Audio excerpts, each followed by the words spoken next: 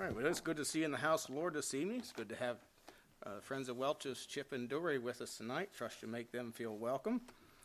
If you would, take your Bible and turn to Psalm chapter 20. Psalm chapter 20.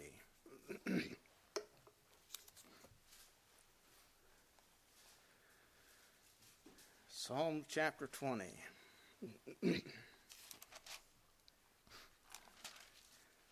Beginning at verse 1. The Lord hear thee in the day of trouble. The name of the God of Jacob defend thee. Send thee help from the sanctuary, and strengthen thee out of Zion. Remember all thy offerings, and accept thy burnt sacrifice, Selah. Grant thee according to thine own heart, and fulfill all thy counsel. We will rejoice in thy salvation. In the name of our God we will set up our banners. The Lord fulfill all thy petitions. Now know I that the Lord saveth his anointed. He will hear him from his holy heaven with the saving strength of his right hand. Some trust in chariots, and some in horses. But we will remember the name of the Lord our God. They are brought down and fallen, but we are risen and stand upright. Save, Lord, let the King hear us when we call. I've titled the message tonight, The Importance of the Sanctuary. The Importance of the Sanctuary.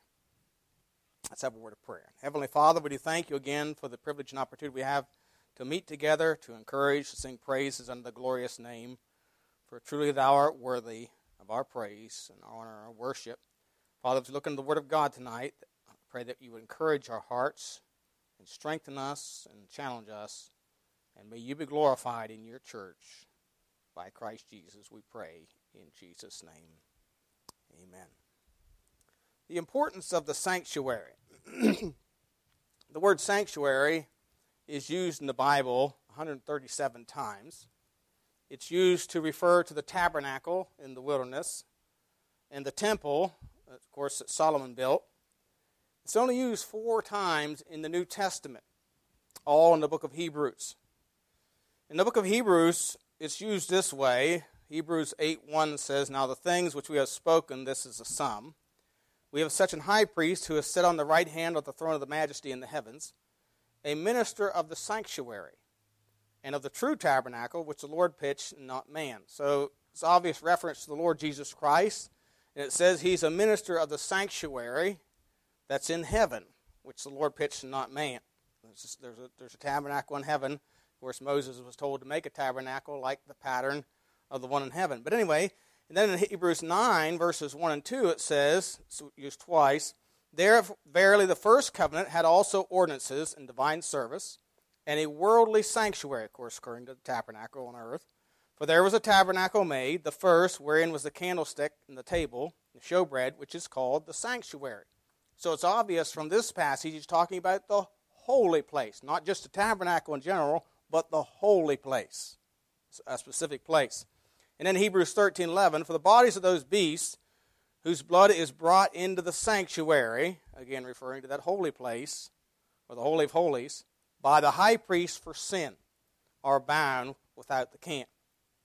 So it's obvious from its usages in the Bible that the word sanctuary refers to a specific place that God said he would meet with his people, and a place where they were to worship him. Now, as we think about this place where God has ordained that he be worshipped, or that his people meet, we find in the Old Testament, of course, God established such a place to meet with him. In Exodus chapter 40, it was the tabernacle, as the children of Israel were in the wilderness, and Moses instructed to make a tabernacle, where the Lord would meet with his people and where they would bring their sacrifices. In Exodus 40 and verse 33, it says, And he reared up the court round about the tabernacle and the altar, and set up the hanging of the court gate. So Moses finished the work. Then a cloud covered the tent of the congregation, and the glory of the Lord filled the tabernacle. And Moses was not able to enter into the tent of the congregation, because the cloud abode thereon, and the glory of the Lord filled the tabernacle. So when Moses had finished all the preparations and the setting up of the tabernacle, then the glory of the Lord filled it. To give, and it's evidence that this was God's chosen place because he filled it with his presence. He filled it with his presence. And again, in 1 Kings chapter 8, that place is transferred to the temple. To the temple. 1 Kings chapter 8, and we see a similar thing happening here, where God authenticates this place with his cloud. We call it, it's referred to often as a Shekinah glory cloud. 1 Kings 8, verse 10 says, "And it came to pass, when the priests were come out of the holy place, that the cloud filled the house of the Lord, so the priests could not stand to minister because of the cloud, for the glory of the Lord had filled the house of the Lord." So again, after Solomon had finished all the, and they'd finished the building of the temple, and they put the Ark of the Covenant in there, and they pulled the staves out, and they withdrew from there, the glory of God again filled the house. Again, authenticating by the Lord, this is where you meet. This is where you bring your sacrifice. In fact, the Old Testament, the children of Israel were expressly told, not to bring do any sacrificing anywhere else. In fact, look at Deuteronomy chapter 16. Deuteronomy chapter 16. Because there's a relationship in the scriptures between leaving God's chosen place and leaving God. They happen at the same time. Deuteronomy 16, verse 5, it says, "Thou mayest not sacrifice the Passover within any of thy gates, which the Lord thy God giveth thee." Now, this is not referring to the Passover lamb which the families killed. This is referring to a sacrifice, not the eating of the Passover. It's a different kind of thing here.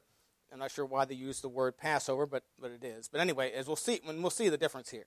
It says, "But at the place," verse 6, "which the Lord thy God shall choose to place his name in, there thou shalt sacrifice the Passover at evening, at the going down of the sun, at the season as thou camest forth out of Egypt. And thou shalt roast and eat it in the place which the Lord thy God shall choose. And thou shalt turn in the morning and go unto thy tent." So they were to congregate at the tabernacle to do this sacrifice and to eat this sacrifice, and then it says they were to go home. So it's not, they ate the Passover, the typical Passover we think about, they ate at home.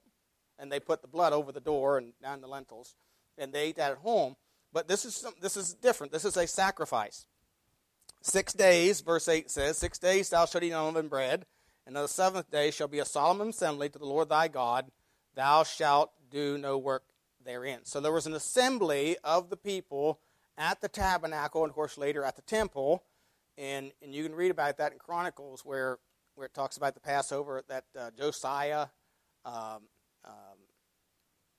started the Passover, had a Passover again, which they hadn't had for a long time, and they killed thousands of sheep and oxen and fat cattle and so on and so forth.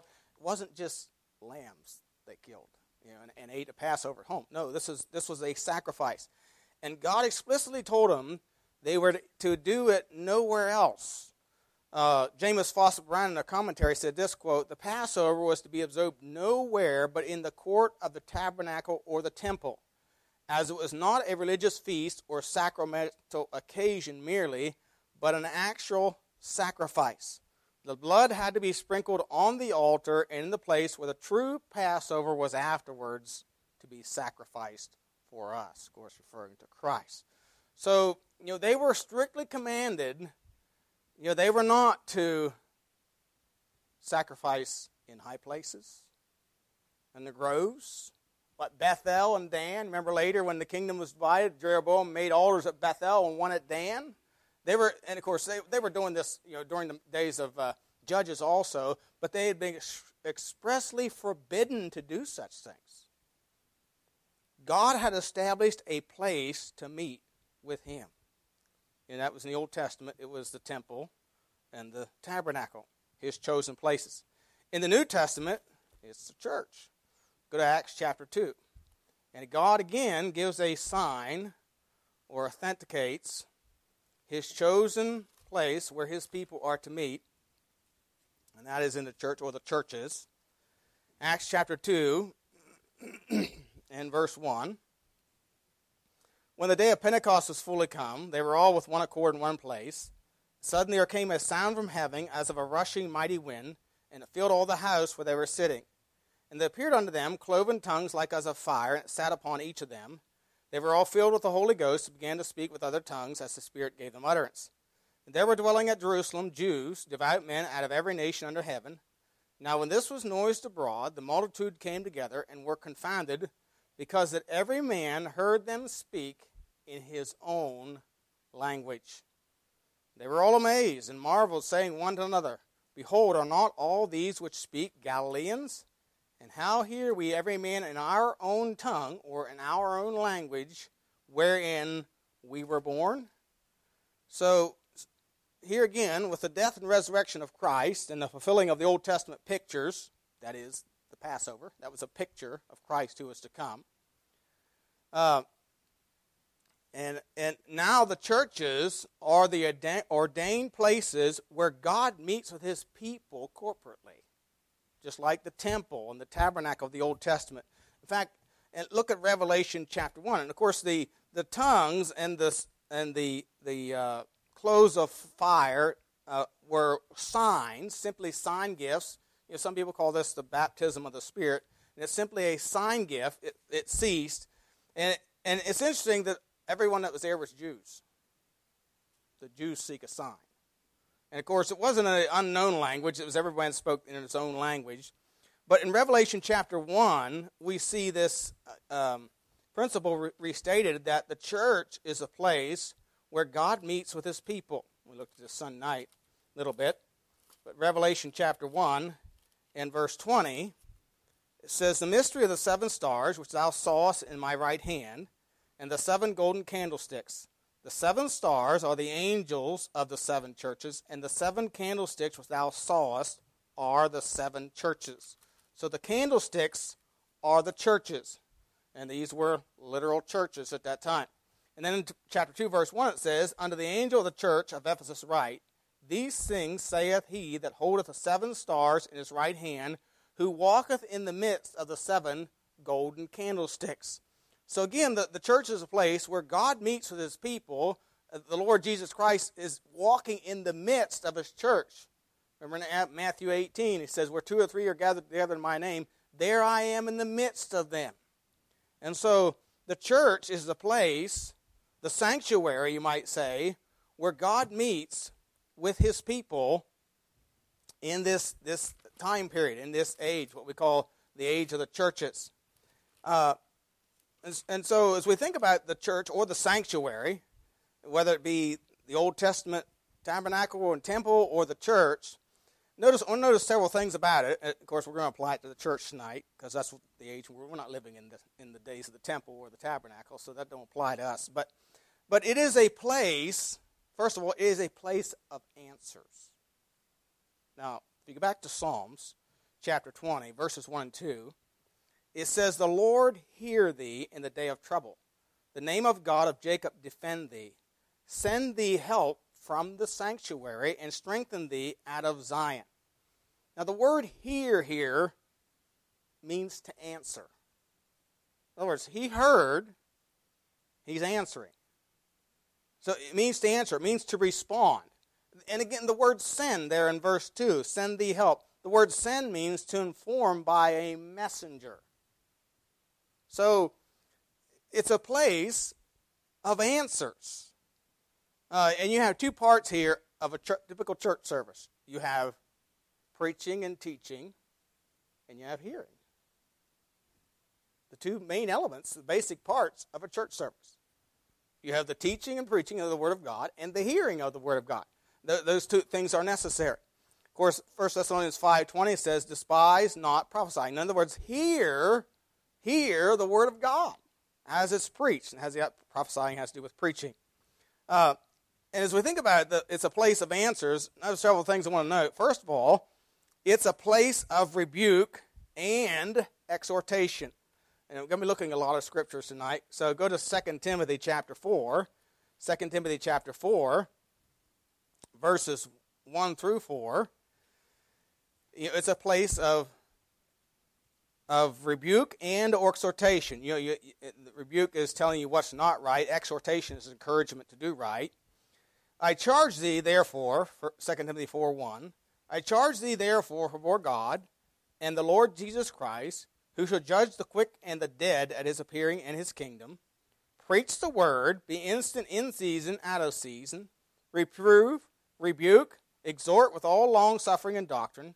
For the time will come when they will not endure sound doctrine, but after their own lust shall they heap in themselves teachers having itching ears, and they shall turn away their ears from the truth, and shall be turned unto fables. So, the church is to be a place where there is rebuke and exhortation. It's like it says, reprove, rebuke, exhort with all long-suffering and doctrine. Of course, there has to be, the giving of the truth and the hearing of the truth, both of which they're not doing in this passage. They're said there be a falling away from. If you notice in verse 3, time will come when they will not endure sound doctrine. After their own lust shall they heap to themselves teachers having itching ears. So there's going to be teachers that are itch their ears. They're not going to rebuke. They're not going to rebuke. We're going to say, well, I'm just a positive. Joel Osteen said, I'm just a positive guy. I don't talk about those things that are negative, all positive. No, we're supposed to have both. Both are necessary. And there needs to be both in the church.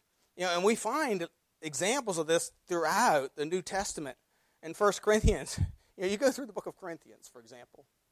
In the first 3 chapters of Corinthians, Paul rebukes them over their carnality and their divisions that are among them. And their divisions are evidence of their carnality. He said, is Christ divided? Are you not carnal?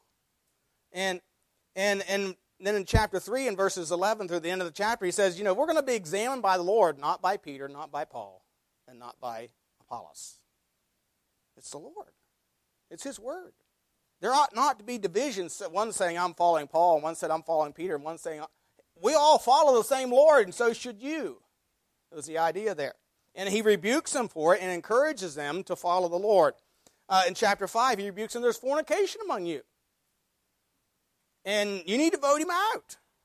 He encourages them to vote them out. In chapter 6, you're going to the world, taking one another to court, and not before the world. Don't you know you're going to judge the world? Can't you judge yourselves? In chapter 7, there's answers concerning marriage. In chapter 11, the order of authority and symbols of that is the hair. And then chapter 12, he speaks of spiritual gifts, and the spiritual gifts, they were priding themselves in their spiritual gifts, but again, with these divisions, it was a matter of boasting, and he says spiritual gifts are to profit the whole, not just one, not to lift oneself up with pride, but to profit the whole assembly. Chapter 13, he told them what real love was. And so on. So you see, the church is a place of rebuke and exhortation. And really what Paul was doing was answering questions or problems that they had that pertained to their lives. It's also a place, I know this sounds kind of childish, but it's a place where we're told how to behave. 1 Timothy 3:15 says, if I tarry long, thou mayest know how thou oughtest to behave thyself.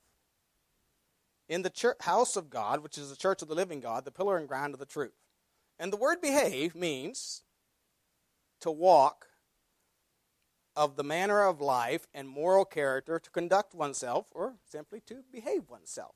We tell our children, why don't you behave yourself? Sometimes we need to know how to behave ourselves.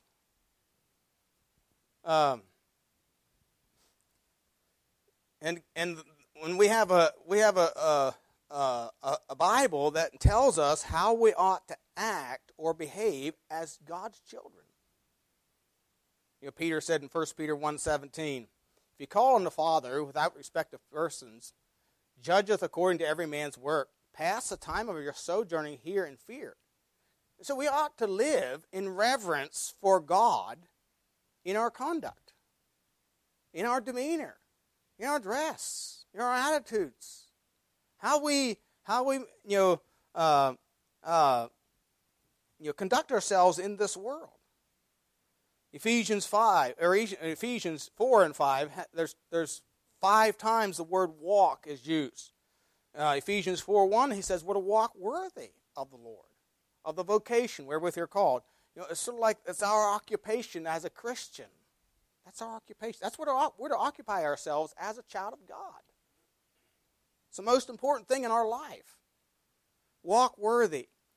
In verse 17 of chapter 4, he says, walk not. In other words, don't walk like the Gentiles walk, in the vanity of their mind. Don't think about, living for vain things or empty things. We have a purpose and a meaning to life.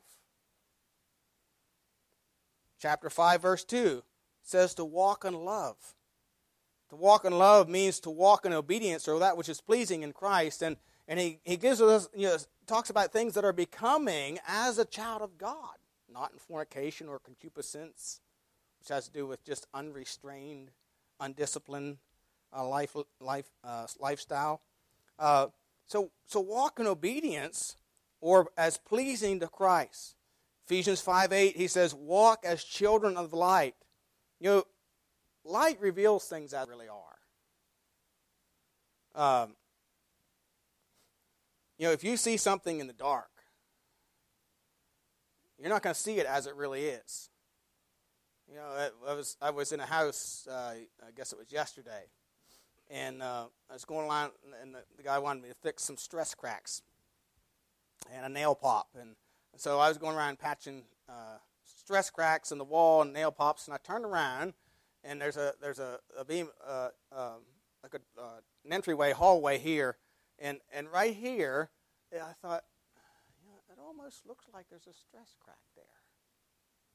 And I said, it almost looks like there's a stress crack. I walked over to it, and I could barely see it. It was because the light was poor there. I had trouble seeing it. He said, that's okay. Nathan fixed that a year ago, and it's already cracked again. Don't worry about it. Had nothing to do with Nathan fixing it. But it just cracked again. But because the light was poor there, it wasn't as evident as the one over here. See, light would have, if I'd have got a flashlight and put a light, shine it on it, it'd have been very evident. See, light reveals things as they really are. And if we are children of God, we ought to be proving, judging, and examining things as they really are. The world lives in a lot of confusion. They don't know up from down, right from wrong. They're in darkness. They're in darkness. And you see, if we are children of light, it enables us to walk. That's the 5th one in verse 15. To walk circumspectly or wisely, redeeming the time because the days are evil. See, the Bible, the church is a place where we can be instructed on how to behave, how to conduct ourselves as children of God. It's a place, thirdly, where we are perfected. Now look at Ephesians chapter 4. Ephesians chapter 4 and verses 11 through 16.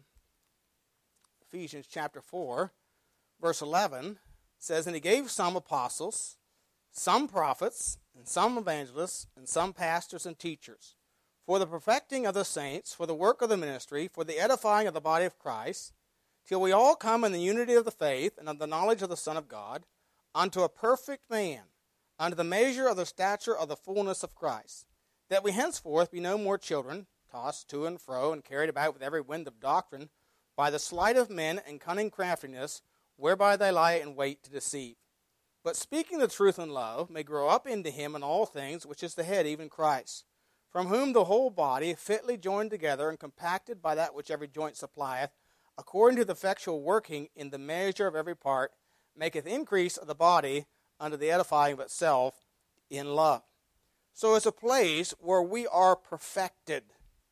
He is given to the church, pastors and teachers, evangelists, for the perfecting, he says, of the saints, so that we may grow and mature, so that we can do the work of the ministry. He wants us to grow and mature, so it will be grounded and settled. It brings, being perfected or growth brings unity in the church. Look at verse 13. Till we all come in the unity of the faith and in the knowledge of the Son of God, unto a perfect man, unto the measure of the stature of the fullness of Christ. As we mature in our walk with the Lord, we agree more and more, because we're following the same Lord. If we have the same Bible and we're following the Lord and hearing the preaching of the Word of God, we're going to agree more and more. It's going to create a unity, not something you have to make superficially. The ecumenical crowd talks about unity in diversity. Did I miss something somewhere? How do you have unity in diversity? There's no unity there. All that is a forsaking or laying aside of major doctrines of the Bible, so they can agree on one or two things or three things or whatever, or the five major fundamentals of the Scriptures, which they say you have to believe in order to be saved. Sorry, I really don't agree with that phrase. I think there's a little more to it than that. We'll see. But no, as we grow and are perfected, it'll actually bring about, it'll be automatic, a unity. It creates a stability. Notice in verse 14, that we henceforth be no more children tossed to and fro. A little child, you can teach them just about anything, and they believe it. You could teach them 1 year in evolution, and next year in creation, or next year in evolution, they'd probably believe you all 3 times. They're simple. They lack understanding. They haven't been able yet to reason that out and come to their own conclusions. No, but you see, when we are perfected, it makes us more stable. We have understanding. Verse 14, it creates a oneness of a body working together. Verses 15 and 16, it says, but speaking the truth in love may grow up in him in all things, which is the head, even Christ, from whom the whole body, fitly joined together, compacted by that which every joint supplieth, according to the effectual working in the measure of every part, maketh increase of the body unto the edifying of itself in love. You see, as the body as the body grows and is in good health, it functions together in oneness. Each part helping the other part. Isaiah talked about how the goldsmith and steward encouraged the carpenter, and I can't remember how that passage goes. But the idea was they all worked together for the. I think they were redoing or cleansing the temple that had been damaged, and they all worked together for the good of the temple. And you see, as we are matured in Christ or perfected, we work together as one. Not a bunch of little splinter groups. When you have various doctrines in the church, you're always in danger of splits. So it's a place where we are perfected. It's a place also to bring our tithes and offerings. Now, in the Old Testament, of course, this was the temple in the tabernacle in Malachi chapter 3 and verse 8 through 10 says, will a man rob God? Yet ye have robbed me. But ye say, wherein we have robbed thee? In tithes and offerings. Ye are cursed with a curse, for ye have robbed me, even this whole nation. Bring ye all the tithes into the storehouse, that there may be meat in mine house. And prove me now herewith, saith the Lord of hosts, if I will not open to you the windows of heaven, pour you out a blessing, that there shall not be room enough to receive it. So in the Old Testament, the storehouse, of course, was the tabernacle or the temple. They were to bring their tithes and their offerings there and give them to the priests. And, of course, from that, the priests sustained their livelihood and their ministry. And, when that was abandoned, the priests had to go to the fields. And the tabernacle was forsaken. Of course, in the New Testament, it is, again, the church. In 1 Corinthians chapter 9, Paul instructed and using Old Testament illustrations, instructed the church at Corinth, and I'm not going to read it all for sake of time, but in 1 Corinthians 9, verse 7, he says, "Who goeth to warfare at any time at his own charges? Who planteth the vineyard and eateth not of the fruit thereof? Or who feedeth a flock and eateth not of the milk of the flock? Say I these things as man, or saith not the law the same also? For it is written in the law of Moses, Thou shalt not muzzle the ox that treadeth out the corn. Doth God take care for oxen? Or saith he it altogether for our sakes? For our sakes, no doubt, this is written, that he that ploweth should plow in hope, and that he that thresheth in hope should be partaker of his hope." And then verse 14 says, "Even so hath the Lord ordained that they which preach the gospel should live of the gospel." And of course, 1 Timothy chapter 5, again, he refers to the Old Testament. And there he states in verse 17 and 18, "Let the elders that rule well be counted worthy of double honor, especially they who labor in the word and doctrine. For the Scripture saith, Thou shalt not muzzle the ox that treadeth out the corn, and the laborer is worthy of his reward." So the church is, the people are to bring their tithes and offerings to the church for the expenses and provide for the needs of the ministry. And of course the pastor and so on, and the needs of the church. Of course, back in Bible times, they didn't have buildings, but now we have buildings to take care of as well. So that's the place to bring our tithes and offerings. It's also the place where we are strengthened. If you notice in Psalm chapter 20, verses 1 and 2 again, Psalm 20, verses 1 and 2, there are two words here again. "The Lord hear thee in the day of trouble. The name of God, the God of Jacob, defend thee. Send thee help from the sanctuary and strengthen thee out of Zion." Now the word defend in verse 1 means to set on high. It's the idea of giving a place or making a place of power. Set on high or to protect. The word strengthen means to sustain, to aid. And so he says here that he would strengthen thee out of Zion and send thee help from the sanctuary. Psalm 91 verse 14 says, "Because he hath set his love upon me, therefore I will deliver him, and I will deliver him." Yeah, and I can't remember how the rest of it goes. I was going to quote it. I set him on high because he hath known my name. So the idea again is set up or make powerful. So when we come to the assembly, and I want you to think about this a little bit. When we come to the assembly, do you not get a sense of divine favor? I mean, after the message Sunday morning from Romans chapter 8, did you get a sense that you were favored by God? I mean, if God be for us, who can be against us? We are favored by God. We are set up by God. We have a heightened position, a highest position, if you will. We are seated in the heavenlies, Ephesians 2 tells us. We're secured in the use of spiritual privileges. We have blessings in heavenly places, Ephesians 1 tells us. So we are firmly fixed or firmly established in the Lord. Nothing can change it. Nothing. Nothing can separate us from the love of Christ. And the sanctuary is where we are strengthened, or where we are reminded or remember that.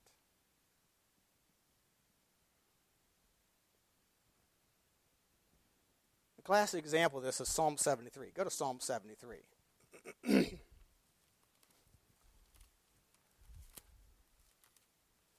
When you're out there in the world for a period of time without coming to the assembly or the church, you can get discouraged. You can get feeling down. In Psalm 73, the psalmist says, "Truly God is good to Israel, even such as of our clean heart. But as for me, my feet were almost gone. My steps had well nigh slipped. For I was envy at the foolish, when I saw the prosperity of the wicked. There are no bands in their death. Their strength is firm. They are not in trouble as other men, neither are plagued like other men. Therefore pride compasseth them about as a chain. Violence cometh them as a garment. Their eyes stand out with fatness. They have more than heart could wish.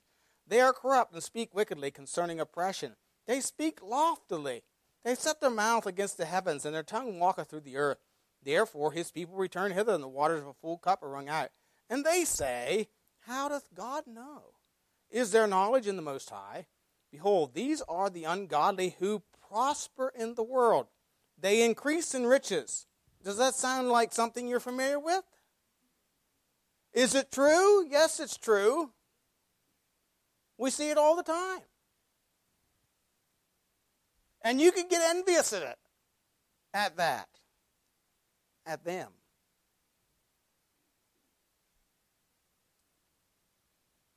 Verse 13, verily, verily, I have cleansed my heart in vain, and washed my hands in innocency. For all the day long have I been plagued and chastened every morning. If I say, I will speak thus, behold, I shall offend against the generation of the children.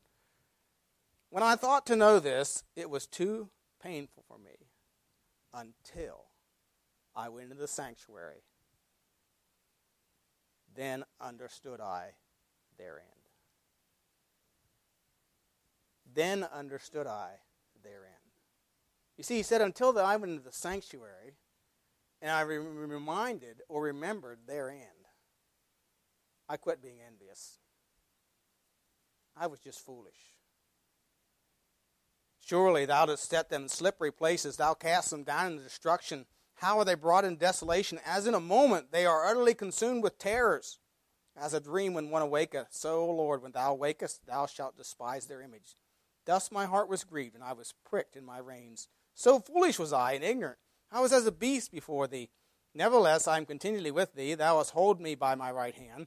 Thou shalt guide me with thy counsel, and afterward receive me to glory. Whom have I in heaven but thee? And there is none upon earth that I desire beside thee. My flesh and my heart faileth, but God is the strength of my heart, and my portion forever. For lo, they that are far from thee shall perish. Thou hast destroyed all them that go a-whoring from thee. But it is good for me to draw near to God.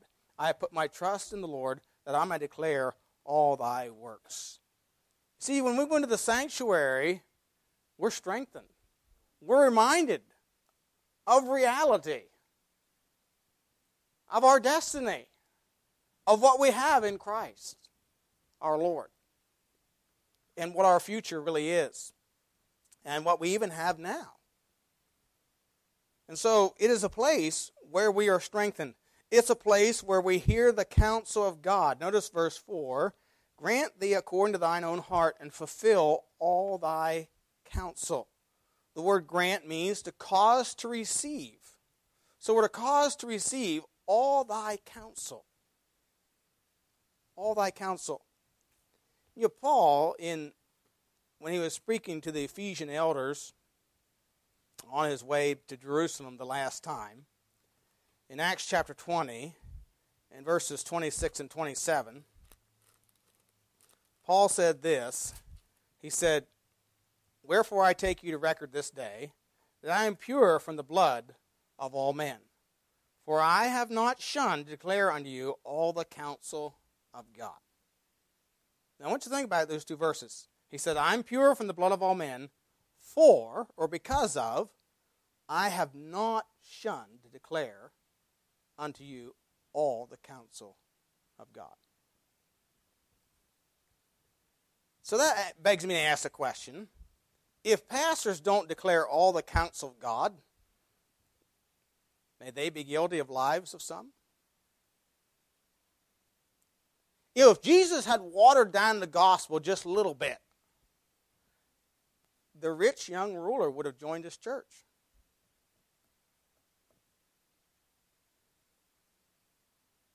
Oh, that's okay. You don't have to tithe here. You can be a robber. Really? No, he addressed the sin of his life. Because he needed to realize that alone would condemn him. I've heard this. Well, I just preached the gospel. What is that? Define it. Well, it's the death, burial, and resurrection of Christ. Well, what does death mean? What is death? Isn't it not a denial of self? What is a burial? What's involved in a burial or the burial or the what's the symbolism of baptism? We are buried with him. What's the symbolism there? I'm burying me. I'm burying me to live no more. And of course, the resurrection speaks of new life or changed life or transformed life. I haven't been the same since. See, there should be a change when a person gets saved or receives the gospel.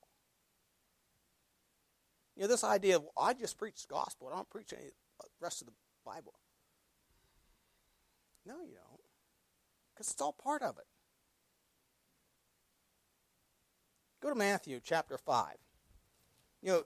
Think about the sermons that Jesus preached. Matthew chapter 5. I'm afraid there's a lot of preachers in trouble. Not in trouble with me either, in trouble with the Lord.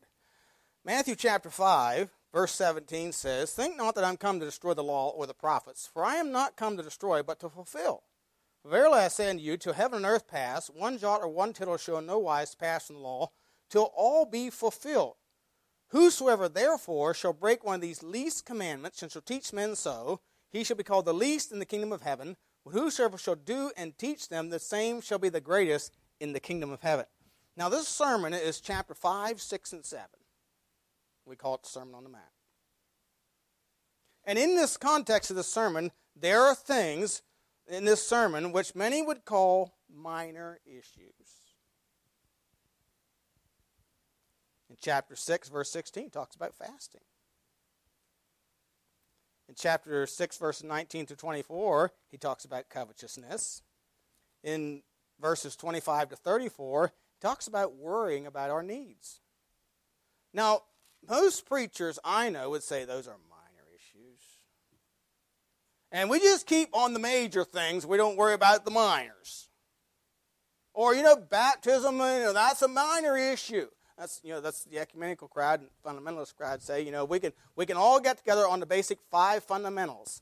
The virgin birth, the resurrection of Christ, the inspiration of Scripture, the deity of Christ, and I can't remember but baptism isn't one of those. Well, baptism, if you baptize by pouring, you're denying the burial and resurrection of Christ. I don't think it's minor.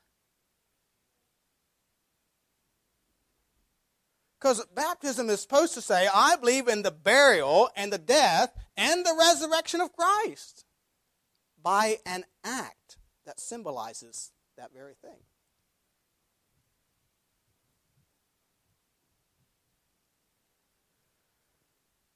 In fact, look at Matthew chapter 28, verse 20. Matthew 28, verse 20.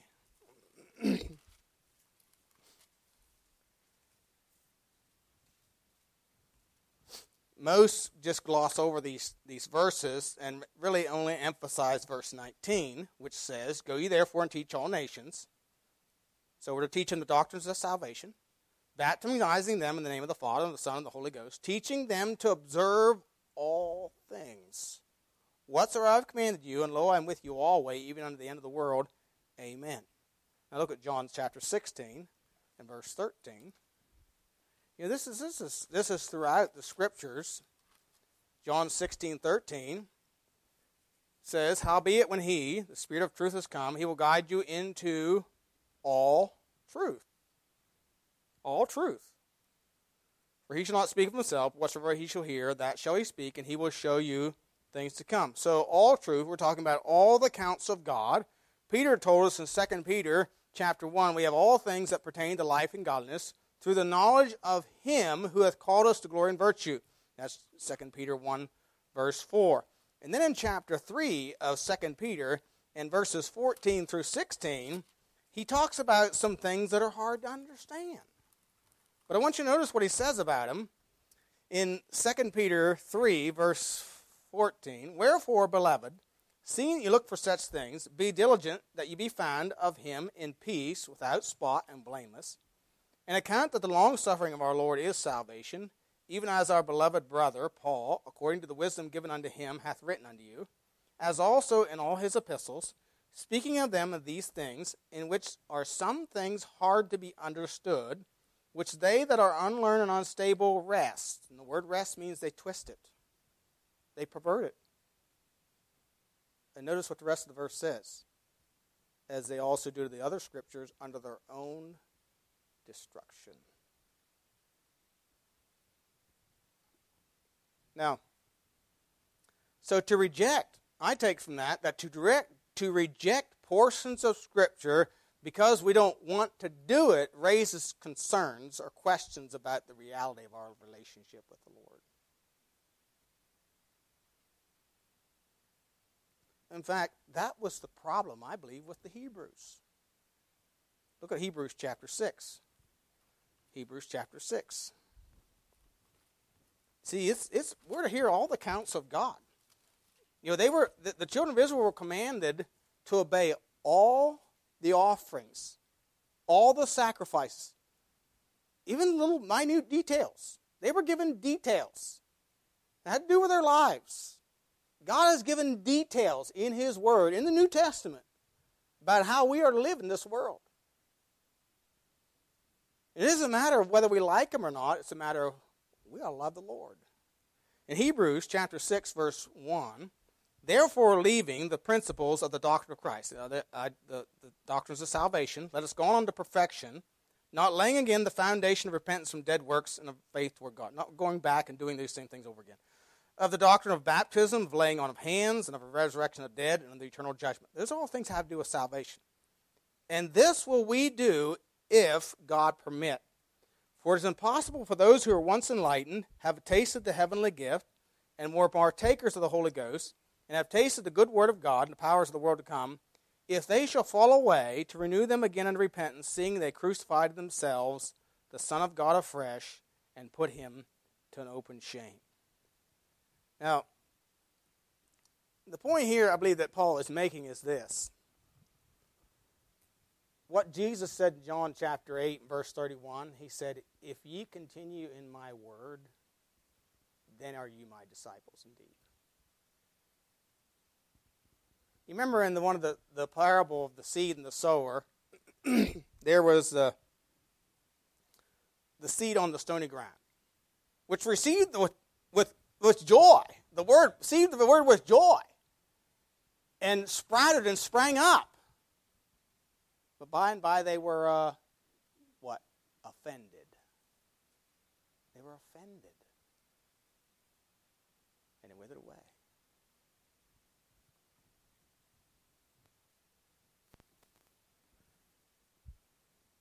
You know, Jesus talked about those who suffer it by violence. In other words, nothing. They would allow nothing to take the gospel away from them. Violence, suffer it by force is the idea there. That's how the states it. Nothing.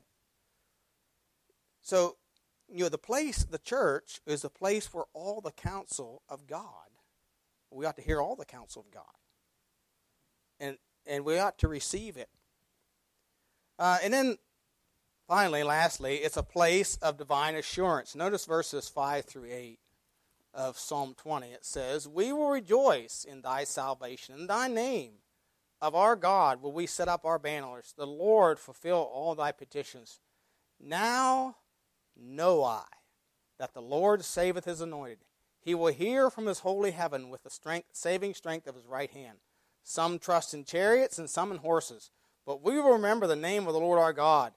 They are brought down and fallen, but we are risen and stand upright.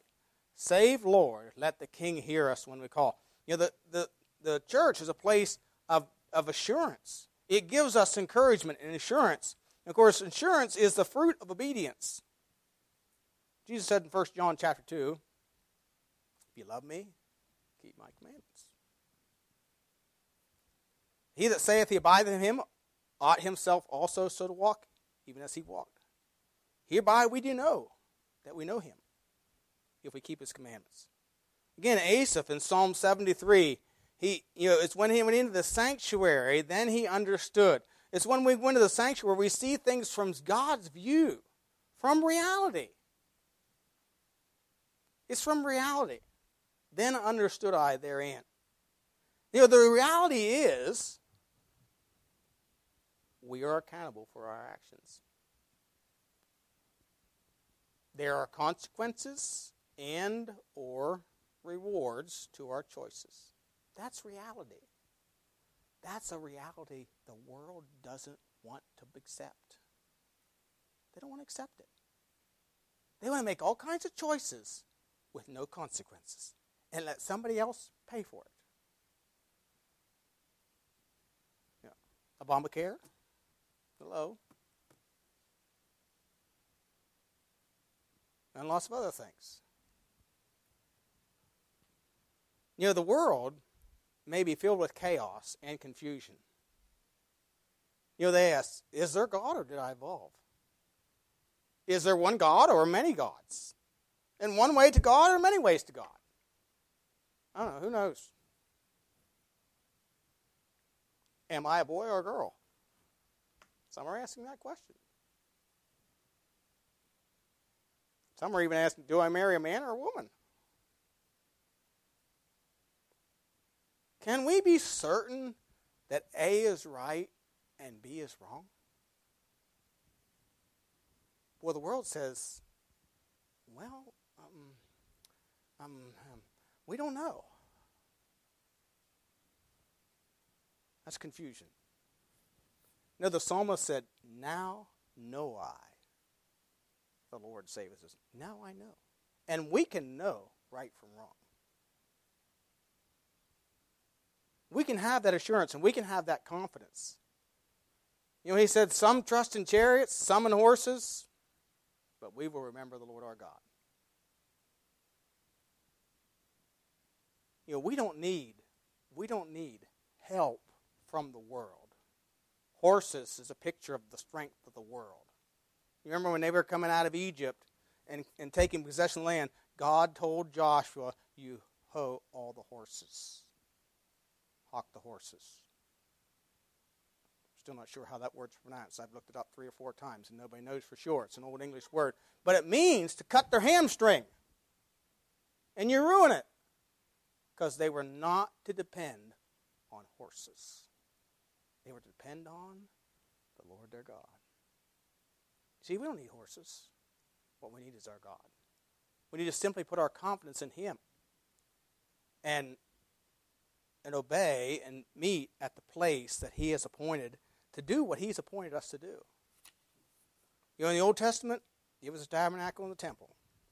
In the New Testament, it's a church or the churches.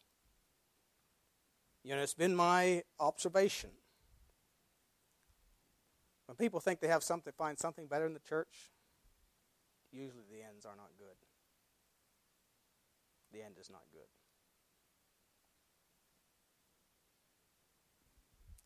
I've seen it young and old. And the consequences have been the same. But we need to have confidence in the Lord and obey the Lord and worship Him at His appointed place. It is for our good, for our strength, for our help. Let's pray. Heavenly Father, we do thank you again for the time in your word tonight. Thank you for the encouragement that we find in your word.